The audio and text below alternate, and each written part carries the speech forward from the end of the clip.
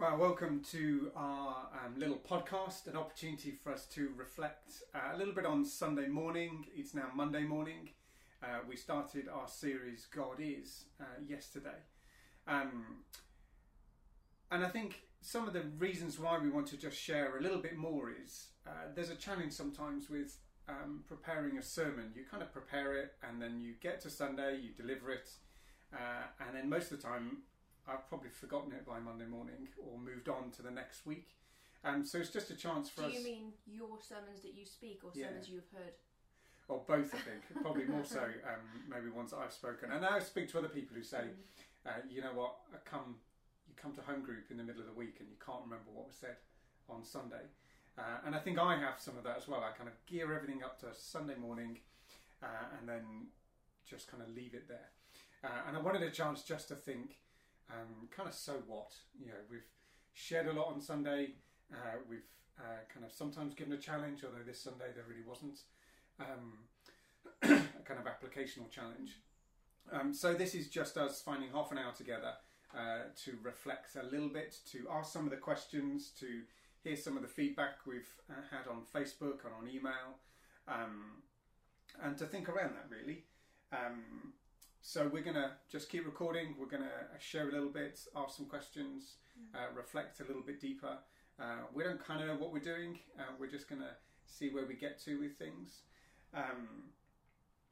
So I guess, is there from response, so you know, we kind of pre-recorded the stuff on Sunday, so I did a bit on God being, I can't remember now. Personal. I talked about God's transcendence, but even before we get to that point, there's that sense that we discussed together that we wanted to do a series on God Is, because it can seem very much that we are always talking about who God wants us to be or how we should be better for God. What does this passage mean about this? But actually, what is at the very heart of it is not even our relationship with God, it is God. He was there before us, he was there before everything. And who is this great God that we build our lives around as Christians, we build our lives around, and really just wanting to get to the sense of who is he, not just who are we in relation to him, but who is he or it or she, who is he that we talk about? Because we both went to Bible college, and I've done more preaching than you have, but you're certainly up there theologically with kind of thinking. And when you come to preaching, it's kind of what does Scripture say, and then the application all the time. And what is the challenge? And you often talked about, and most of my sermons probably revolve around that. The looking at the hermeneutics and then thinking, well, what does this mean today? And I think this series is interesting because we've stepped back a little bit from the application, just to think, who is God that we spend so much time talking about, reflecting on, preaching on, and rather than just that instantly, well, God is this, so we have to do that. It's God is this, and let's just wonder for a little bit. So that's why I think that God is personal, God is transcendent was a good starting place. Because it's the relationship, the personal relationship that we see in Scripture, but the other. So there's always this kind of tension between God is this person who we have accounts in Scripture where he speaks, where he walks alongside people, where he breezes past caves. But then we also have all of these other accounts where God is aloof, and you can't kind of see him. And we talked on Sunday, the Psalms were really important to that, just thinking through all these moments, if you're there, you're not there, why don't you hear me, you hear me, just this really interesting interchange. So do you have a question for me? Actually, that's perfect timing really, because you were talking about the people in the Bible in terms of being personal, but that was depending on where we put them in history. If you're talking about Abraham, Moses, you're going back thousands of years, maybe 6,000, maybe 4,000, somewhere around that point. So how do you think that can speak to us today about God's personal nature. I mean, if we go back kind of, even to Jesus, even then we're talking about 2,000 years ago, and we read the Bible and we love it and we let it stay true to our hearts, but we're still talking about something that came before the Romans invaded the UK. This is a long, long time ago, and so how can we expect to be encouraged by those accounts today? But also, how can we expect God to work in our lives today? How can we expect him to be personal today? I think the history of Scripture, or the dating of Scripture, is really interesting, isn't it? Because most of us don't read 2,000-year-old texts. No. We don't whip that off the shelves, although maybe some of you do, but most of us don't. We are modern readers, and we read modern things, and we're asked to look at Scripture, which is an ancient text.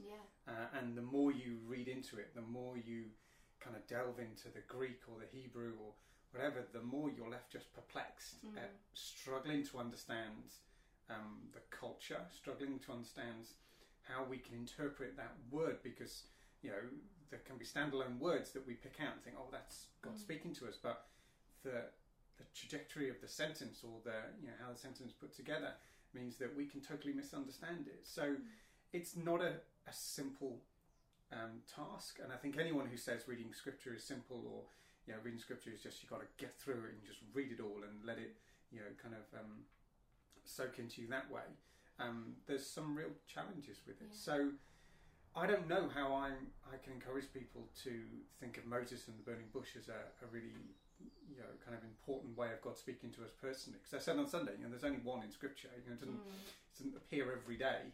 I think one of the interesting kind of accounts, and I didn't share it on Sunday, it kind of got missed off my list, was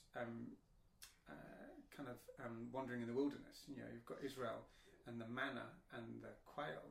Every day they got provision from God. Every day God provided a very real, personal, human need for them, and that there's the account of, you can't store it up. You've got to go out every day. You can't kind of hoard it. And interestingly enough, they did that for 40 years. So for 40 years, a whole generation experienced God in a really daily, practical way. But that's a similar. That's thousands of years ago. And what does that mean to us today? I think there's an encouragement in Scripture, but I think it's important that we don't see Scripture stopping 2,000 years ago. And we can do that with the Bible, can't we? We think, well, that's when God spoke then, but Jesus really clearly said he didn't leave us, with the Bible. Jesus never said, take the Bible. It's, I'm going to send my Holy Spirit to speak to you. And the Holy Spirit is who guides beyond Scripture. And he's the one who can, he, she, however we want to label it, he's the one that can engage with us in a personal level. And he's the one that we can come across and ask for wisdom, for truth, for guidance, for direction, for weighing things up, for working things out.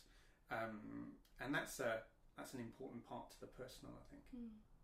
I do think it's important that you said Scripture, we stop it 2,000 years ago, and almost at that point we don't necessarily account for God revealing himself during that time. But often when I try to think about God, or try to think about my Christian life, I think about people who've gone before me. I particularly think about, as a woman, I think about women that have gone before me. How did the woman in the Middle Ages deal with this issue? Because although there are differences in our modern lives, most of what we do has been the same, for the last, few thousand years. You try to take care of each other, you keep your family safe, you feed your family. Those are just normal themes. You get older, women, I kind of think about, well, how were women dealing with getting older when they were in, kind of the Middle Ages? And so there's all different things. And one person I often think about is Susanna Wesley, who famously it's recorded that every now and then she would just put her apron over her head to have some time with God. And it helps me think, oh yeah, I've had those moments. I can see that in my life, my modern life, with tech all around me, I am really no different from that, the idea of Susanna Wesley, who raised, you know, all of these amazing Christian children in John Wesley and Charles Wesley particularly we think of.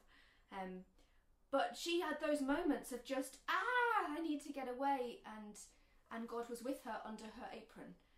I don't know entirely whether that is more of a kind of a myth or whether that actually happened again, because I wasn't there, but it encourages me that, and I often look to people throughout history, particularly to the mystics, and how they battled with just living in the world and trying to know God.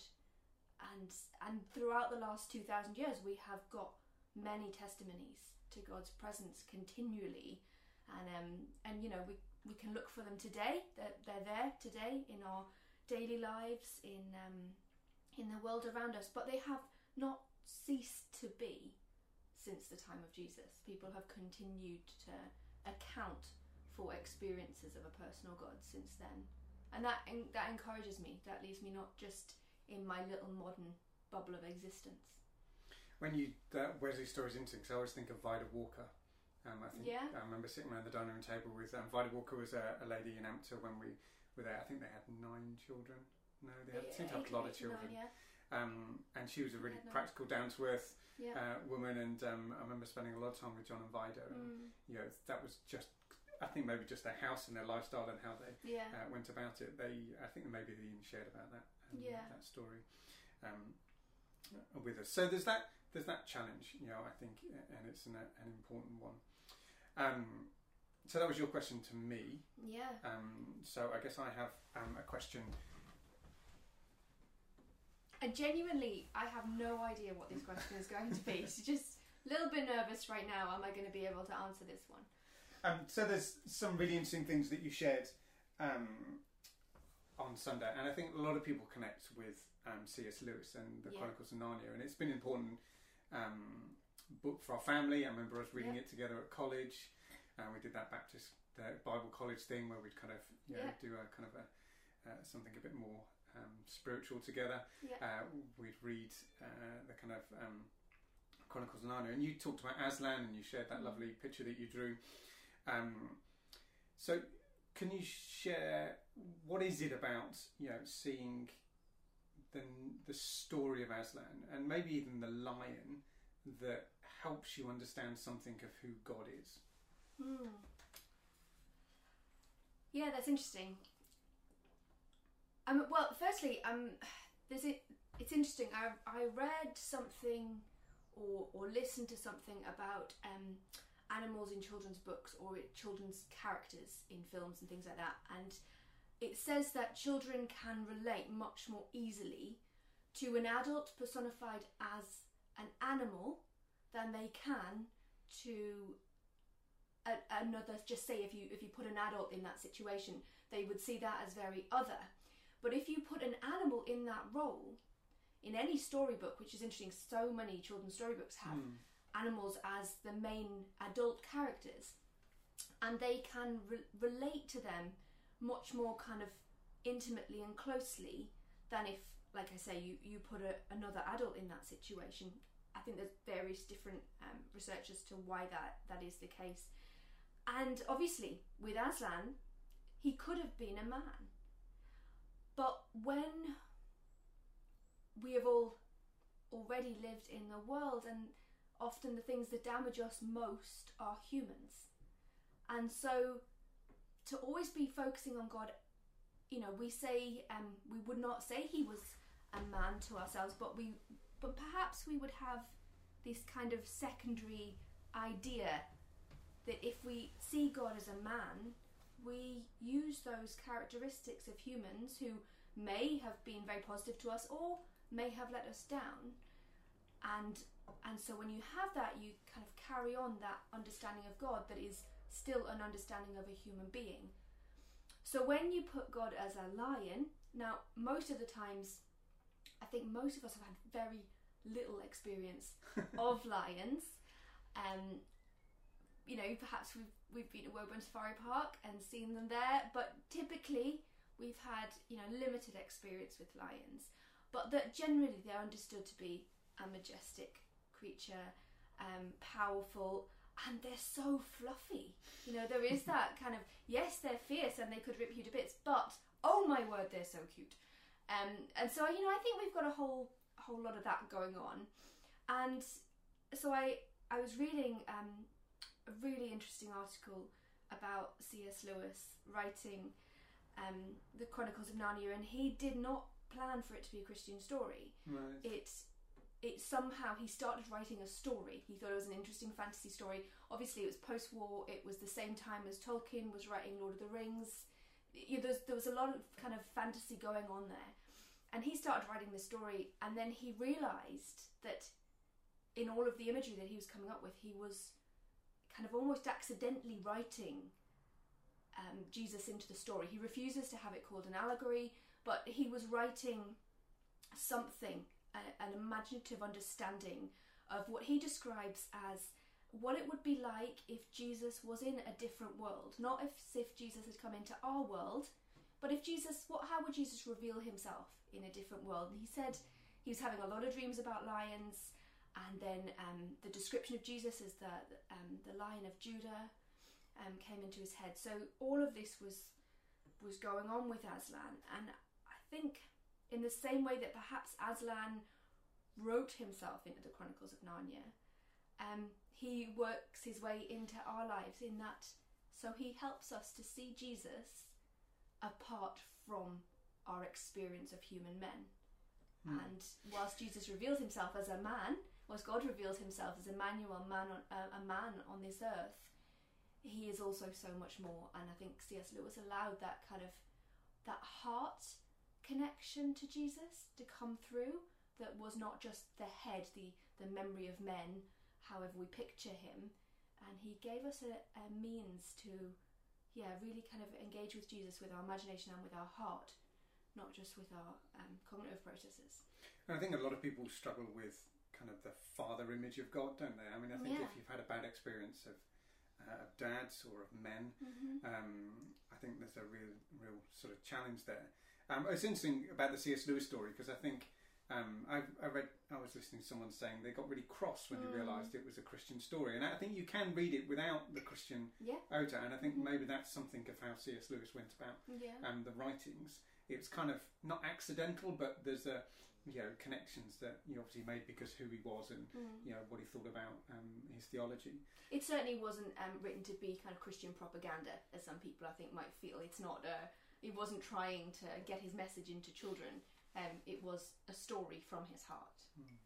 And I think, how do we imagine God or picture God is interesting, isn't it? Because I think the lion imagery is really interesting. I think there's something like you said, majestic about that. As an animal, it probably wouldn't have worked if it was a pig, or something like that. You wouldn't have the same sort of mysticism. But maybe for certain people, there's or certain tribes or certain cultures. Maybe. Certain just different understandings of that animal. Okay. So that was kind of my C.S. Lewis question. The other one was a question to me, really. Guys, there's a question to you, and that's around the word Yahweh, because we talked a little bit about this in the week, and you shared some stuff that we didn't share on Sunday. And Sunday's really interesting because you're kind of always left thinking, well, I could just say more, and then you don't, and then you never find the chance to say it. But you shared some interesting kind of reflections on Yahweh and the word and how the word was used. I wonder if you could just share a little bit about that. Yeah, I read an interesting reflection a couple of weeks ago, I think. I think it was written by Richard Rohr, which would make sense because I follow his podcast and his blog, that said that according to the Jewish tradition, they took that the commandment not to take the Lord's name in vain very seriously.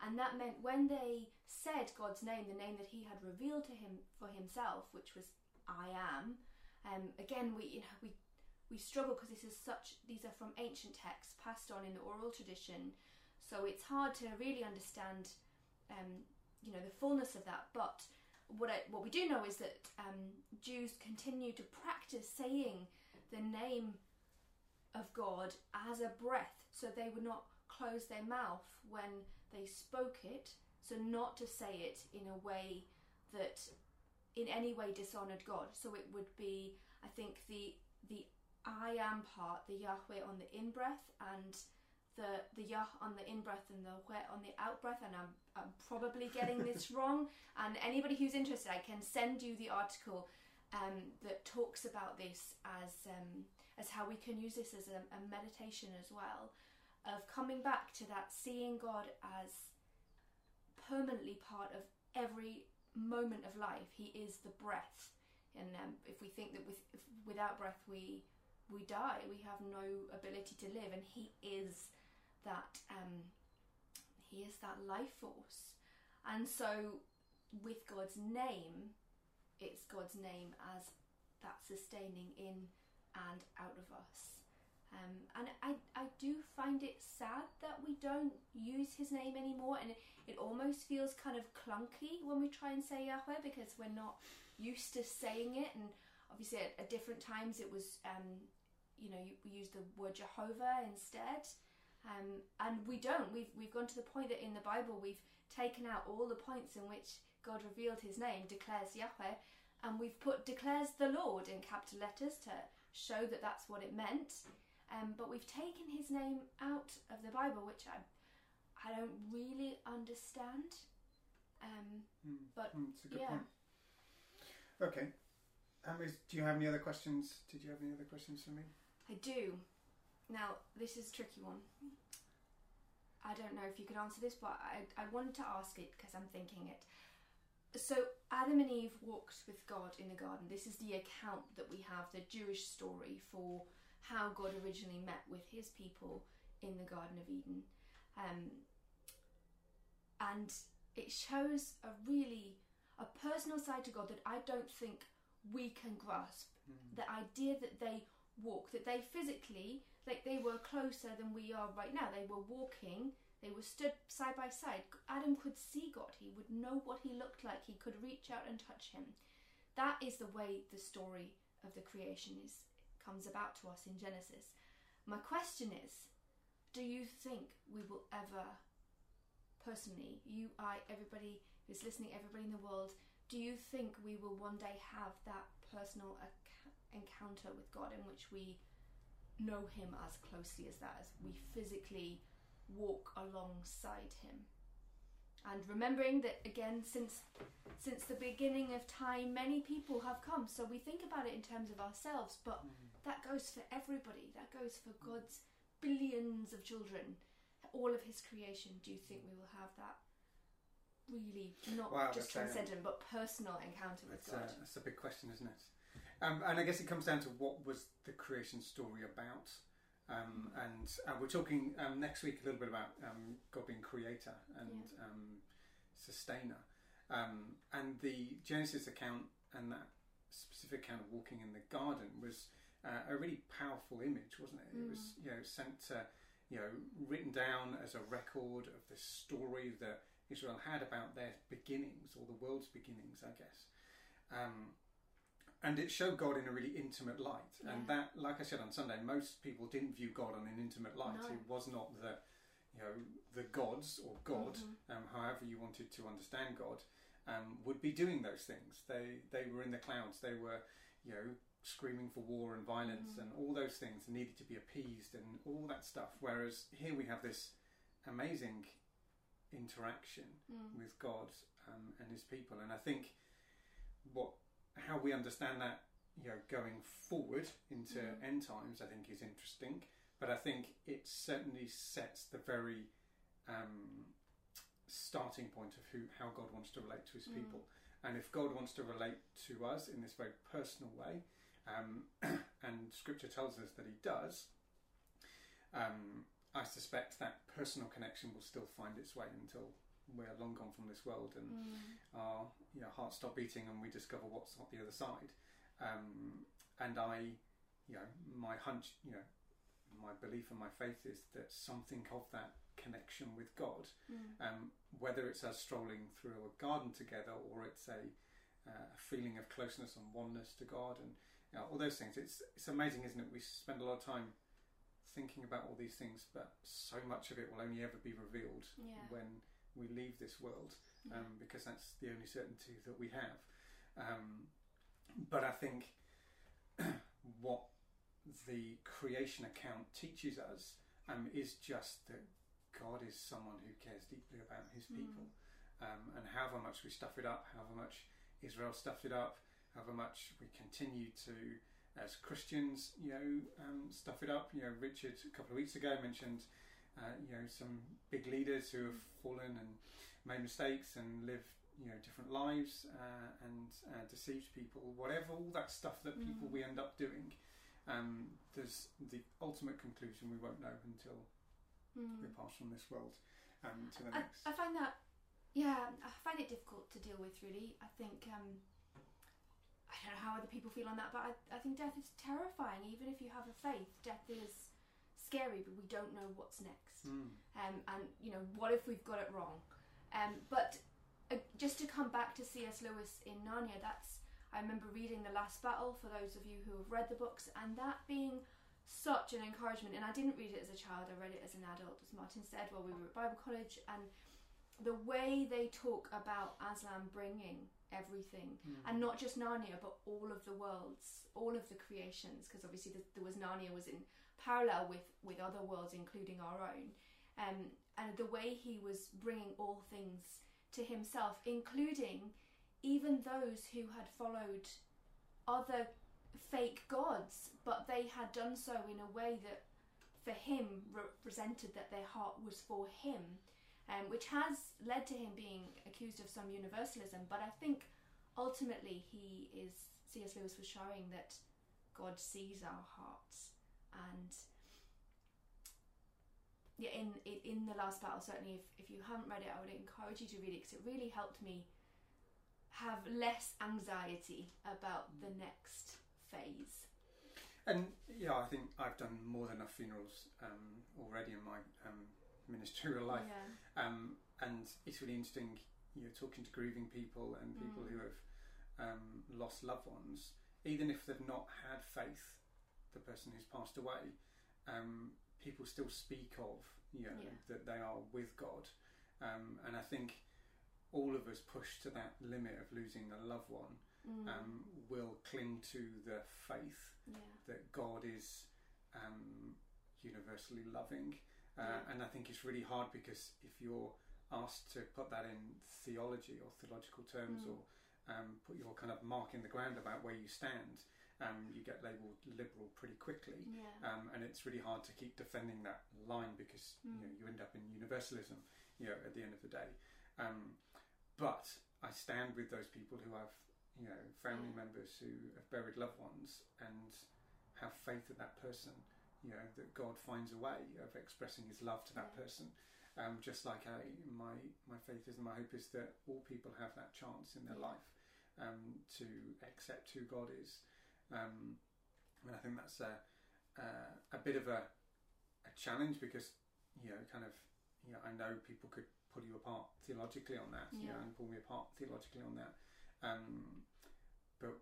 And this is the tension we have with what Scripture says and what the Holy Spirit says and what our culture talks about and how we understand things differently.